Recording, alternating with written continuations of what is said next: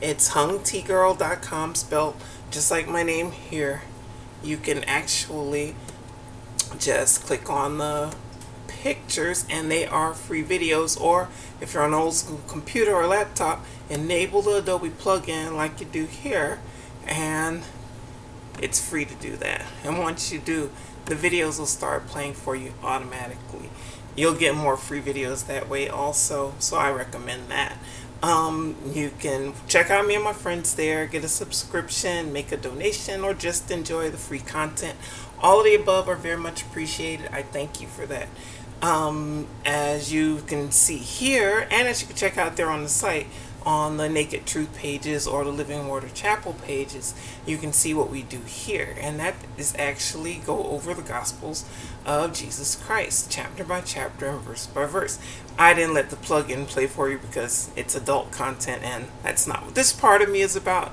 This part of me is about the spiritual side that I believe exists in all of us. So if you want, get your fill on that and check out this there also afterward if you like, or if you want, read along with us here now.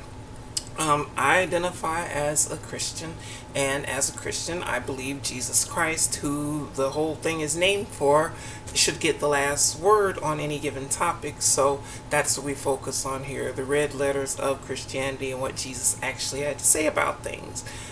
So this part is for believers. If you're not a believer, I totally understand. If you're curious, then feel free to stick around. So we're going to pick up where we left off anyway, at the book of Matthew. And in case you don't know, I said focus on the red letters of Christianity, because if you check out the whole Bible, only about in the general Bible you find in the most places in the United States, like King James, there are about 66 books. Only about 1/10 of those, or what we know as a tithe, turns out to be Christian teaching, actual words of Jesus. So that again is what we focus on, because it's who it's named for. Why wouldn't he get the last word? So on chapter 18 is where we left off, and this is the passage that stood out to me about the last reading. This is not the passage that stood out to me, so let me just grab the one that did. Just a second. Let's see. I'm glad they have it highlighted with titles. It makes it a little easier. Where is it? Let's see. Here it is. Okay. And this is the one that stood out to me, about if your brother sins against you. Basically how conflict resolution, straight from Christ's mouth on how to deal with it. Moreover, if your brother sins against you, go and tell him his fault between you and him alone. If he hears you, you gained your brother. But if he will not hear you, take with you 1 or 2 more, that by the mouth of 2 or 3 witnesses, every word may be established. And if he refuses to hear them, tell it to the church. But if he refuses even to hear the church, let him be to you like a heathen and a tax collector. And we went over how that's how Jesus is basically saying, do all you can to seek peace and pursue it when it comes to your dealings with each other, so that there is not animosity. But if someone wrongs you, as it's called an offense here, then take it between you and them alone first off, and try and reason with them. If they won't hear that, take a couple other witnesses with you who you've explained it to, who can be objective and preferably neutral, and who can see that you're right and they're wrong. And if they won't hear them, Jesus is saying here, the church, and this is one of the few times that up until now in the whole Bible the word church is even used, specifically the word church. Before then it's synagogue, it's temple, it's all kinds of other things, but the word church, as far as I can remember, this is like the first time it's really being used in the Bible, in the New Testament. In the Bible, and it's in the New Testament. So he's saying in that case, then if they won't hear you one-on-one, if they won't hear you with 2 or 3 neutral, it would make sense that they're neutral witnesses, and if they won't hear you, then if they won't hear you even using a right and wrong from a spiritual standpoint, as in love your neighbor as yourself, or charity and justice, mercy, that sort of thing, forgiveness, whatever it is that you feel would justify you according to what Christ has said, this is how Christians are to do conflict resolution. And they still won't hear you then. He says then at that point, that's when it's okay to treat them like you would a heathen. That's someone who doesn't believe at all, a non-believer, what we call an atheist, or even an agnostic, or a tax collector. That's someone who you want to avoid. So basically, it's okay to not maintain a connection there when you've done all you can to let them know they've wronged you, and they still don't seem to care. So anyway, that was what happened in the last reading. We're going to pick up now in chapter 19 with today's reading. Alright, let's see. Okay, so it's going to begin with marriage and divorce, and you see that Jesus isn't saying this part, so I'm going to just read right through it and just give you a general idea of what's being said as we go. Now it came to pass when Jesus had finished these sayings that he departed from Galilee and came to the region of Judea beyond the Jordan. So he's on the move, and great multitudes followed him, and he healed them there. So he's also healing people, so he's going viral, as we say it now. People are following him to hear what it is he has to say and gain access to him. And he healed them, so they had access to things we wish we could. Healings, for instance. The Pharisees also came to him, testing him and saying to him, is it lawful for a man to divorce his wife for just any reason? So if you've read with me before, you know the Pharisees are the religious people, the religious authorities at the time of the religion, a specific sect of it, as a matter of fact. And if you Google it, I believe it ended in 73 AD with the destruction of the temple. That's when all of that ended. The making animal sacrifices, all of that process ended, even though the religion itself lives on, or a sect of it lives on. People believe what they want to believe. Believe what you want to believe. But so they're laying it out here where they're asking Jesus a question about marriage and divorce, and they're doing this because they know, according to their religion, what the terms are. Basically, that only a man really can even get the divorce. The woman cannot, and only under certain terms is it allowed. And then even once, and so on and so forth. There's regulations with it. So they're asking him to see what he has to say and compare it to what their regulations say. Right? And he answered and said to them, have you not read that he who made them at the beginning made them male and female, and said, so Jesus is saying here, asking them, challenging them with their knowledge of their own doctrine about in the beginning and Genesis and everything, and how it says there, and even people don't want to accept it, but he says at the beginning Adam was created both male and female. He was not male, he was not female, he was both male and female, and that's how Eve came to be, because she was taken from him. And since he didn't have, we don't know what he had anatomically, because there are people who are biologically, and it sounds crazy, but it's real, there are people who are biologically male or female, but appear on the outside, in their gender is something else, or even their body parts are something else. That is just how it is. That's life. Everybody doesn't fit in a box. Excuse me. Everybody's not meant to.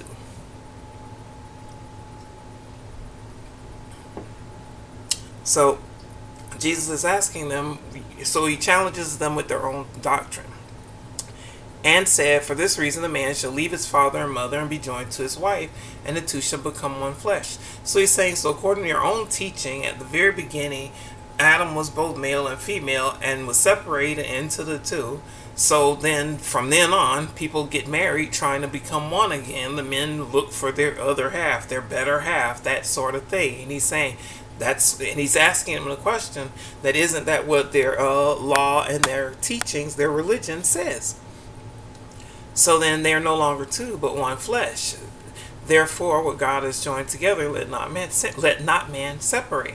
So he's saying here, well, obviously, people, according to their religion, that the two become one. So then, if they're one according to their religion, then how is it that you're allowed to separate if you're truly one? And he's not affirming this. He asked them at the beginning, have you not read? So he's asking them in their own religion, isn't that what it says? But he's got an answer for them about all of this, and it's going to make all of it more clear. Let's see.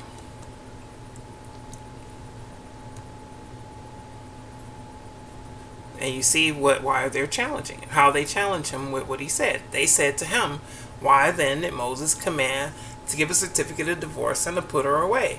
So they're saying, they're referring back to their religion, and this is what they were waiting for. This is why they asked him in the first place, to see how he would answer and how it would contradict or compare to what it is they believe. So they go back to their teaching that Moses did allow people to get, men specifically, not the women, Moses to get a command and put her away. So the man was allowed to get a divorce and dismiss the wife, put her away. And that's true in some sects of that religion, even to this day. In some sects of that religion, and sex just means, just like how there's an umbrella term for Christianity, but underneath that umbrella there's Presbyterians, there's Baptists, there's Catholics, there's all these different groups. They're called sects. SECTS, just in case you don't know what it means. But anyway, it's the same way now, that so that these sects of this survived even that, and then also so they're saying, according to them, it's okay to get a divorce and then let her go. So Jesus replies to them. He said to them, "Moses, because of the hardness of your hearts, permitted you to divorce your wives, but from the beginning it was not so." So he's saying Moses did allow that. Moses gave you that exception, allows a man to go ahead and get a divorce. But then Jesus says, but if you go back to the beginning, it wasn't like that. That's not how it was meant to be from the start. So then he's saying that's how Jesus responds to them and their religion and their teaching, their belief. "And I say to you, whoever divorces his wife except for sexual immorality and marries another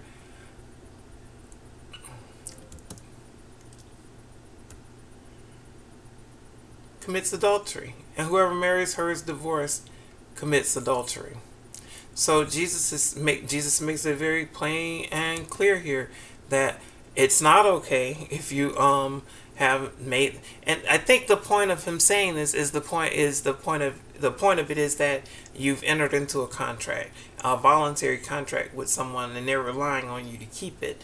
And if you've broken that contract, it means you should consider carefully what the contract is. And if you say for better or for worse, and under that umbrella, for better or for worse includes stepping out or inviting others in, then you're not actually breaking the contract. So as long as you keep it real with the person you're in that contract with, then no problem. But if you're breaking the contract, I think that's where the issue comes up. But either way, Jesus has made it clear that marriage is something that only exists here while we walk as human, while we walk in flesh as the life now. It doesn't continue into the afterlife. He's made that clear in like Matthew 22, where it's coming up probably in the next couple of weeks if the world continues then. So anyway, Jesus is saying there's specific terms for getting divorced, no matter, and I know some churches preach different things about it, about what the terms are, and you can believe what you want. And if you're just going by law, in some states it's no fault. In some countries, though, still only men are allowed to get the divorce, and in still other countries, and you wouldn't believe it because it's a Muslim country. What is it? I think it's Iran. It is Iran, where it's a Muslim country, but it's one of the few countries where they'll actually change your sex on your and I was just saying how gender is different from sex. Sex is biological, gender is sociological, psychological, psychiatric, perhaps even, or at least believed to be in the past. But anyway, Iran is one of the few countries that will actually change your gender, your sex on your birth certificate, not because they're trans supportive, but because they don't want to believe that there are homosexuals or people having same-sex relations in their country. So to prevent that, if you present as homosexual, gay, trans specifically though, but even as openly gay, you can be nudged into having a sex change. And if you don't have to take my word for it, there's a wonderful documentary on it. I'll try to remember to add a link to it when I finish this. It's called To Be Like Others. If you want to look it up, it's free online. Check it out. It's incredible. But anyway, so Jesus is making it clear, if you want to, if a divorce is called for, the acceptable term is sexual immorality, and sexual immorality can extend beyond what you may think of as being just cheating. If he wanted to say adultery, he would have said that. He said sexual immorality, I think, to specifically include times when one's sex is held over them, or used as a weapon against the other, like, for instance, domestic battery and that sort of situation. And that doesn't always mean male to female. That can be male to male. That can be it can be any couple, or even nowadays trouble. So it whenever that enters into it, that counts as sexual immorality, because you're using your sex as a power, a weapon over the other person in the marriage. Excuse me.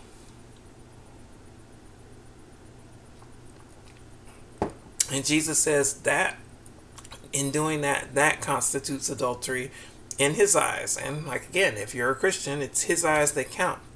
It's his judgment that counts. So that's what Jesus says is proper terms for divorce. But notice he also doesn't condemn you to hell if you do get a divorce, or if you commit adultery, or if you remarry. He's just letting you know the sin of it, the nature of the sin of it, so that you can't get it confused, and so that maybe you'll have clarity for a way out if you find yourself in a situation that maybe you got into voluntarily, and you feel like you don't want to be in it anymore, or even shouldn't be in, or may not be healthy to be in anymore, but because of whatever religious convictions you may have, they may be compelling you to stay. Now you have, right from Jesus' mouth, what's acceptable in Christ's eyes, as far as terms, reasonable terms for breaking the terms of that contract you've entered into. His disciples said to him, if such is the case of a man with his wife, it is better not to marry. So they're saying, hearing what Jesus says, it's better not to even enter into that contract. Don't even bother with it if that's the case. So now Jesus gives a teaching that he's going to let you know everybody's not going to be willing to accept. And everybody's not. But if you're a Christian, you should be open to hear what Jesus has to say about stuff and accept it, even though, again, you may not want to. So they're saying it's better not to even get married if that's the case. But he said to them, all cannot accept this saying, but only those to whom it has been given.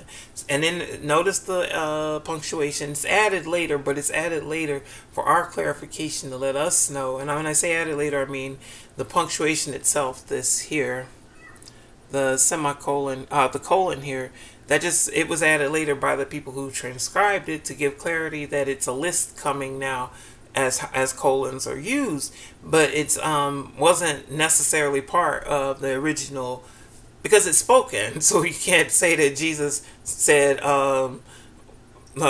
it has been given colon. He doesn't. No one talks like that. So it's just so you understand. So anyway, he's giving us a list that he's about to let us know that what he's about to say is not going to be acceptable to everybody, and that's just the way it is. For there are eunuchs who are born thus from their mother's womb, and there are eunuchs who are made eunuchs by men, and there are eunuchs who have made themselves eunuchs for the kingdom of heaven's sake. He was able to accept it, let him accept it. So, in case you don't know what a eunuch is, you can search it and see. It's a castrated male, if you don't, and that just means someone who has had their testicles removed. But that's not all that it means. That's not the only That's not the only way you can become castrated, especially by modern means. There are drugs you can take that will block you and make you chemically castrated.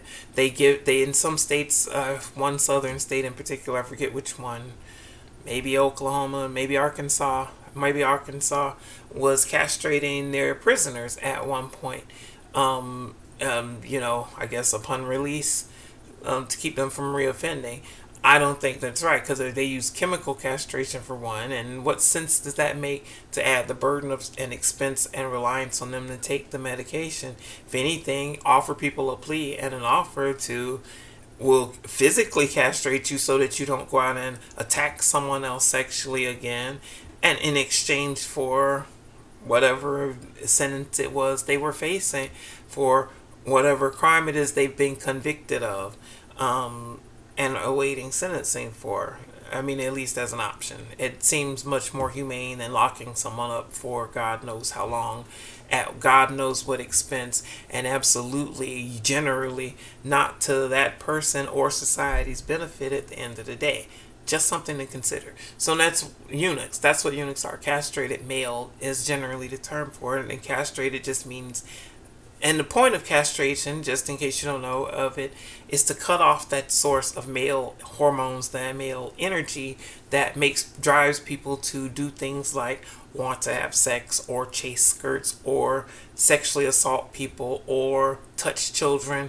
It's all interrelated because it's what drives it. It's the sex drive that drives it, and it's not just in men. Women also have it. So don't think it's a sexist statement either. It just so happens that men generally have more of it than women, and but women also, like I said, supplements. You can take a drug and increase your testosterone, and as a matter of fact, women do that. That's how many female to male transgender people exist and transition so convincingly just by taking the pills. That shows you how strong the hormones and the drive can be, and the effects of them. It can grow hair, it can stop hair growth, it can do all sorts of body changes. So just to give you an idea, so that's how castration works. That's the root of why people would do it, or at least most people in general. But also, even in ancient times, it was done as a way of guarding it. Again, when you think of marriage and divorce, it's not like it was now. So no matter what religious people may try and tell you, they're being hypocritical if they tell you they don't know that marriage has changed over the years, even according to the Bible, even during the time of the Bible. And Jesus is pointing out an example of it right here, that from the beginning, it wasn't like there were that where you can get married and get divorced. It was Adam and Eve, and they were together, and that was it. And according to their religion. And he's saying, but Moses changed it. He changed it, not God. Moses changed it. Jesus said it himself just now. So realize, if you're trying to live by the Old Testament, you're not living by you're not living by what God had to tell you about things. You're living by, at least in part, what person had to say about things. And people are no more entitled to access to God than you are for anything God would have you to know. There are some people who choose to get closer to God in pursuit of that relationship, which is what is advised, to nourish it, just like you would any new relationship, marriage, love. And I know I'm going off on a tangent here, so I'm going to get back to it. But it all goes to what Jesus is saying here about eunuchs. He's saying here that some people are born that way. Just like Lady Gaga said, it's not like everyone is born to get married and have children. And that's the point. How you know he's not talking about celibacy as it's labeled celibacy. He's in some cases, yes, it is talking about celibacy, where he talks about some born from their mother's womb. That encompasses a whole lot of people, particularly LGBT people, who aren't inclined to have traditional straight relationships that lead to having offspring and children. So in a sense, many of us are under the umbrella in that sense. But he's also saying there are some who were made eunuchs by men. That is, like I said, in ancient times, and I don't think I finished that thought. Sorry, excuse me. In ancient times, one of the ways marriage changed was that men could have as many wives as they wanted to. Right after Adam and Eve, you could see in Genesis, men started to have as many wives as they wanted, or could afford or support or defend.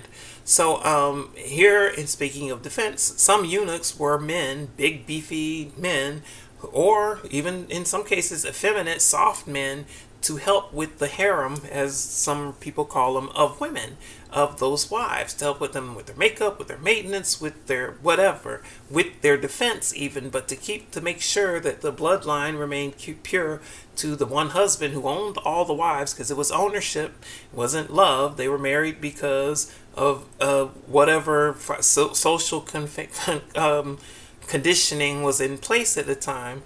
So the women didn't have much choice, but the women were married to the one man, and so other men could be around to defend them and maintain them, but the men couldn't be trusted to have sex with them. So to keep that from happening, the men would become eunuchs, because men made them that way by cutting off their testicles. Then that way there was no sex drive to have women, or to even chase or tempt the women, the wives. So that's what Jesus is saying here when he's saying made eunuchs by men.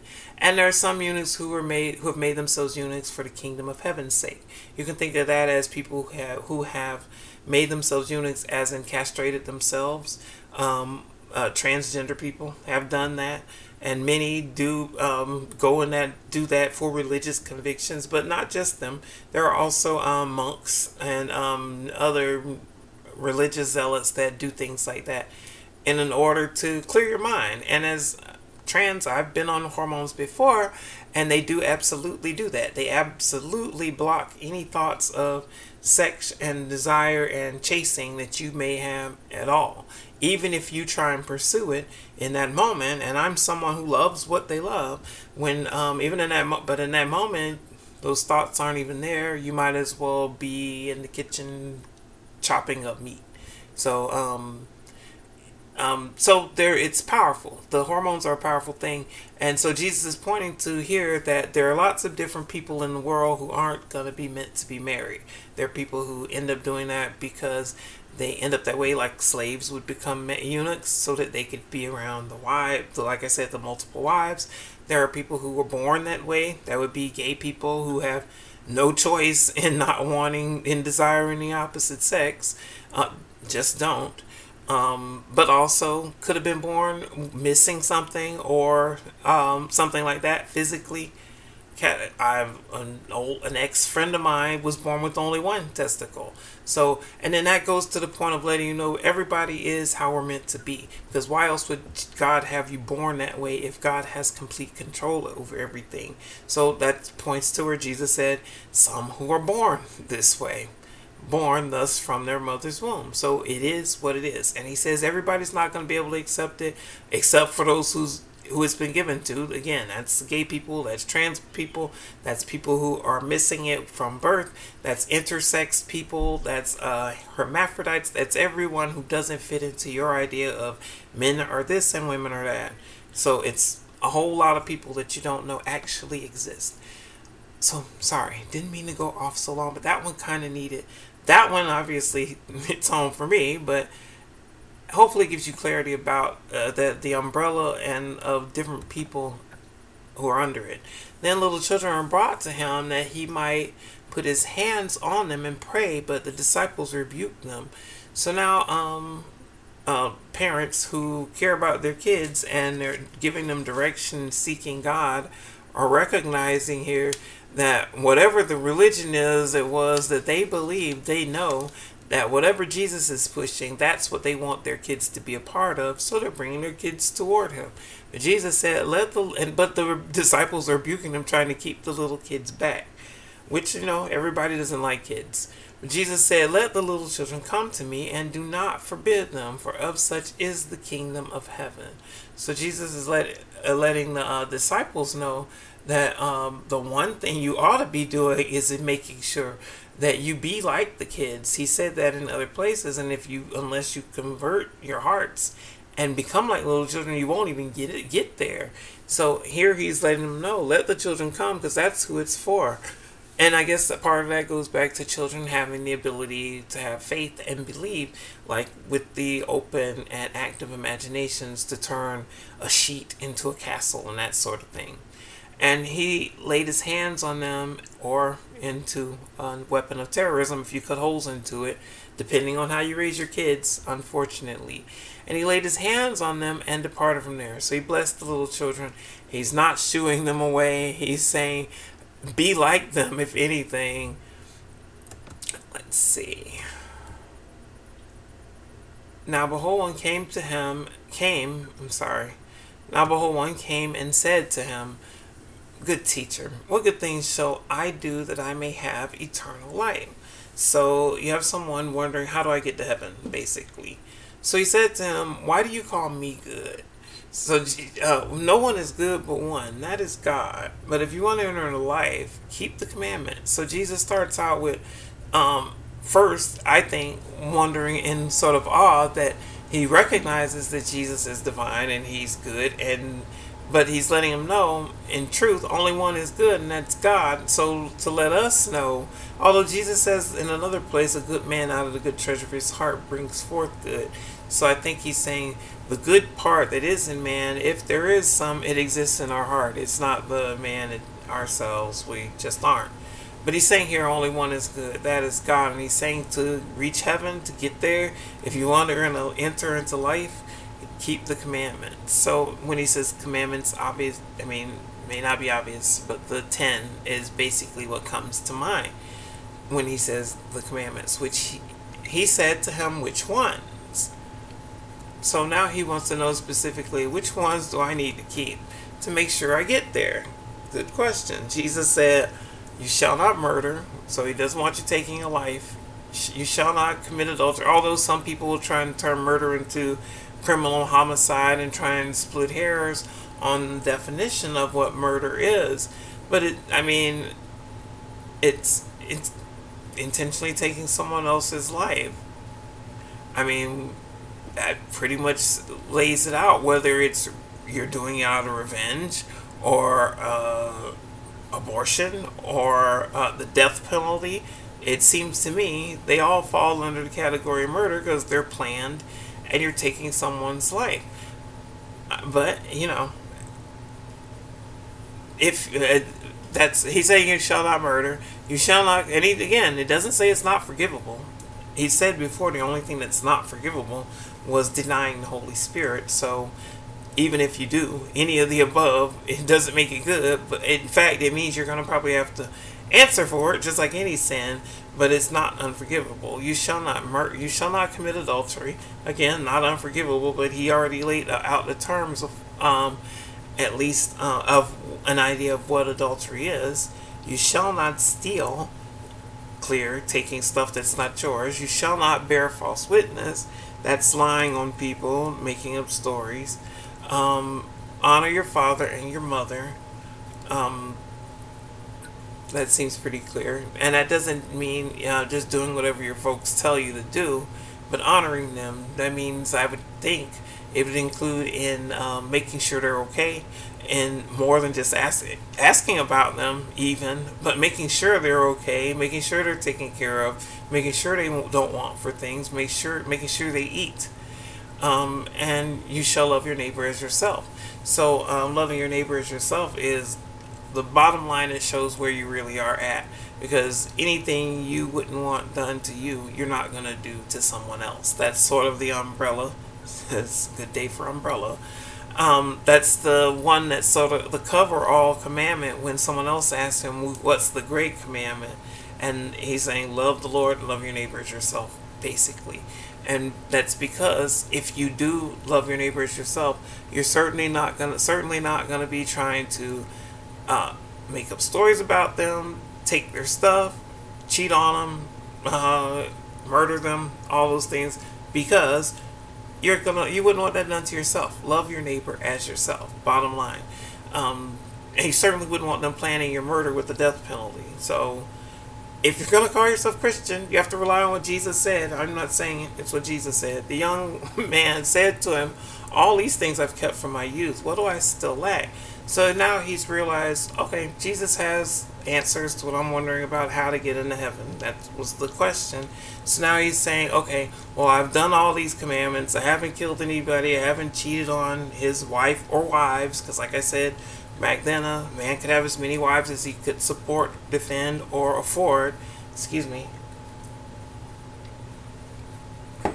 He hasn't made up any stories about people with fake news. He treats his parents right, and he loves his neighbor just like he loves himself. So he's like, I've done all these things. What's missing? What do I still lack? How do I get into heaven?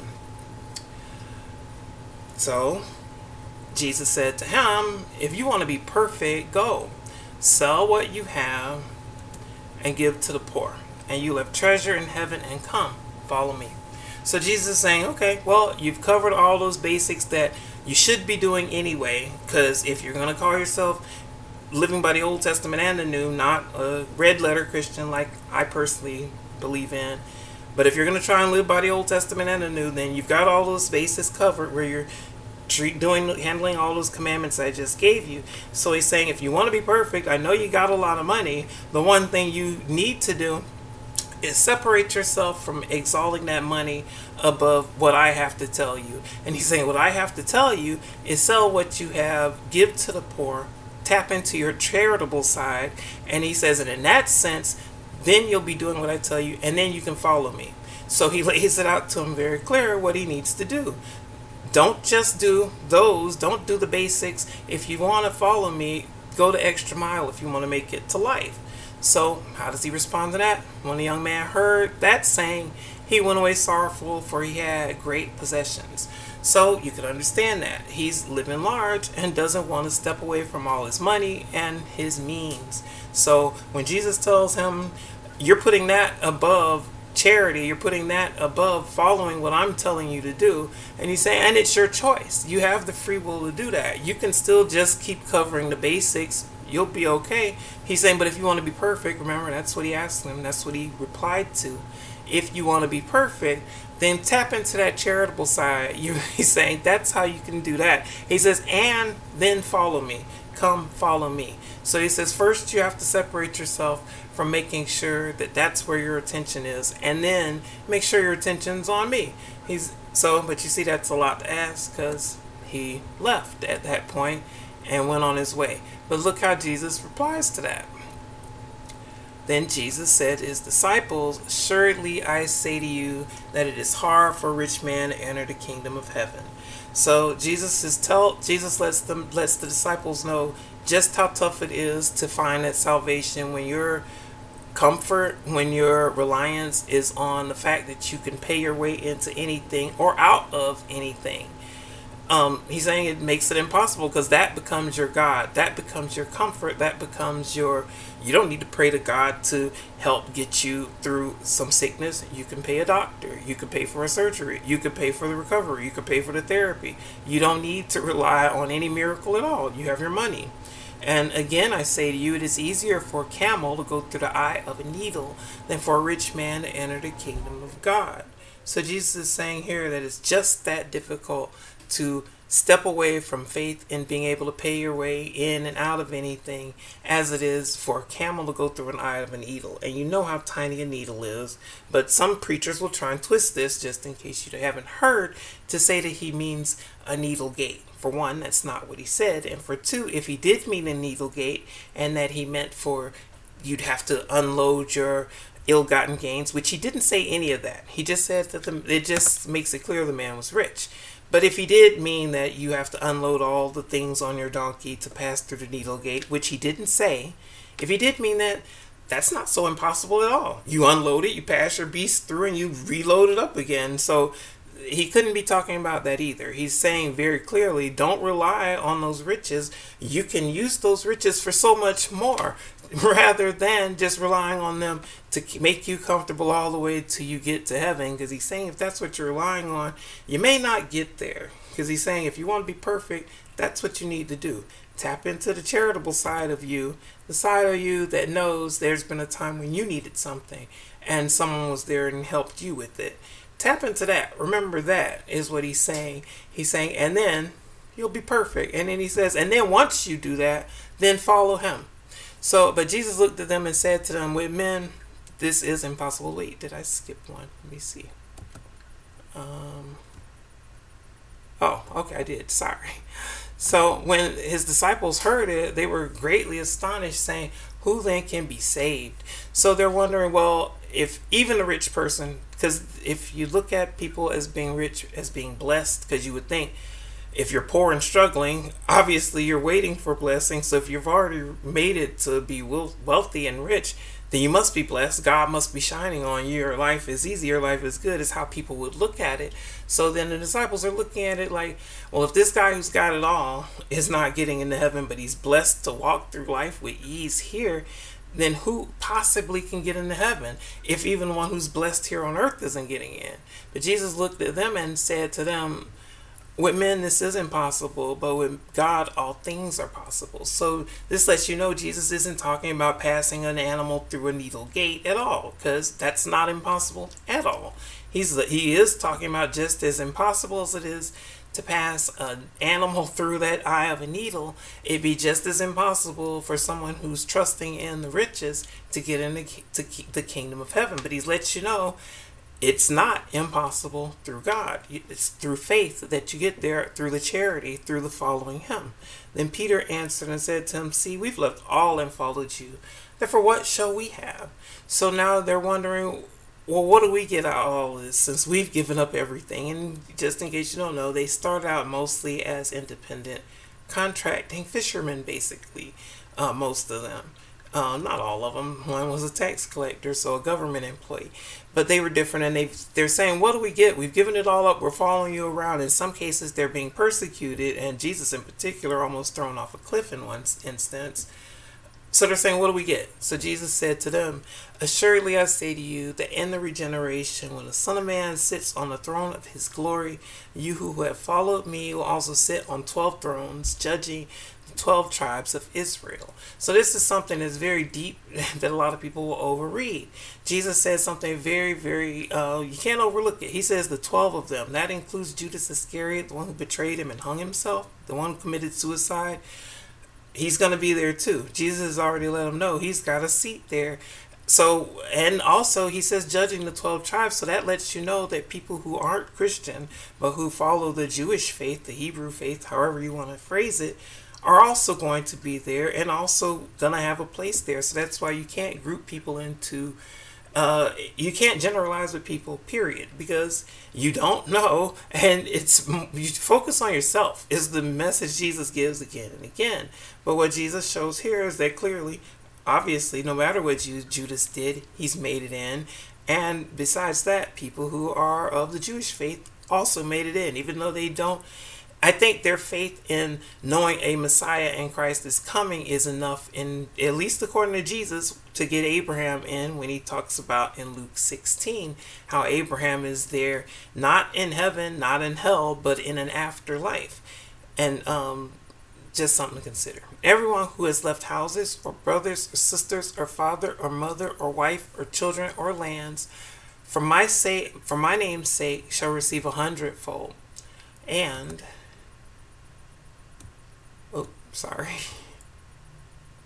and inherit eternal life. But many who, so he's saying, in giving up the things of the world, in the pursuit of the things of the world, like he just told the rich guy to give up things and follow him. He's saying, if you do that, if you trade off that pursuit of worldly excess, because he's rich, it's not just comfort, it's riches. He's saying, if you do that and give up that, but he says not just that, but even, because remember the subject just now was celibacy, which goes beyond just being single or being a monk. It could also include the whole umbrella of things we just talked about. But he's saying, if people are willing to give up that pursuit of family, brothers, sisters, wife, all of that stuff, achieving lands, all of that stuff, if you're willing to give that up and seek him, then not only will you get him, because he's right there waiting with his arms open, but you'll also get all the other stuff as well that you're willing to give up. I think it's a question of if you're willing to put him first in your pursuit and make that your marriage, make that your oath. But many who are first will be last, and the last first. So I think what he's saying by that is, in the judgment, when the time comes, the people alive in that moment when Jesus comes again, or as the Hebrew Jewish people believe, the Messiah comes the first time, I think in that moment there'll be a judgment right then. But also, at least according to Luke 16, there's also a judgment that has already happened when people pass away, where they end up in Hades, as Jesus calls it. He doesn't call it hell. Or ends up in, he doesn't call it paradise and he doesn't call it heaven, but ends up where the beggar ended up, Lazarus. So I think Jesus is letting us know there's an order to things, and if you want to be with him. If you want to be faithful, I think is what he's saying, put him first. I think that's the tone of what he had to say here. And that actually ends this reading. I hope it was a blessing for you, and I appreciate you checking it out. I hope you'll join me again. We have our Wednesdays where we go over the Gospels of John and Luke, and Saturday night after midnight, a little after midnight, early Sunday morning, we have our Gospel Grab Bag where we're going over the Acts of Pilate, a gospel that didn't make it into the Bible, that gives a whole lot of details about the trial of Jesus so far and witnesses, and for whatever reason it didn't make it into the Bible, but all kinds of other things did. And it's a shame, because if it did, I think it would affirm a lot of people's faith. Anyway, that's what we do Saturday nights. And then, of course, it's Mondays. So we're going over Matthew Mondays. In the meantime, I appreciate you checking out. And I hope you stay safe, wash your hands, wear your mask, love your neighbor. And thanks again. Peace.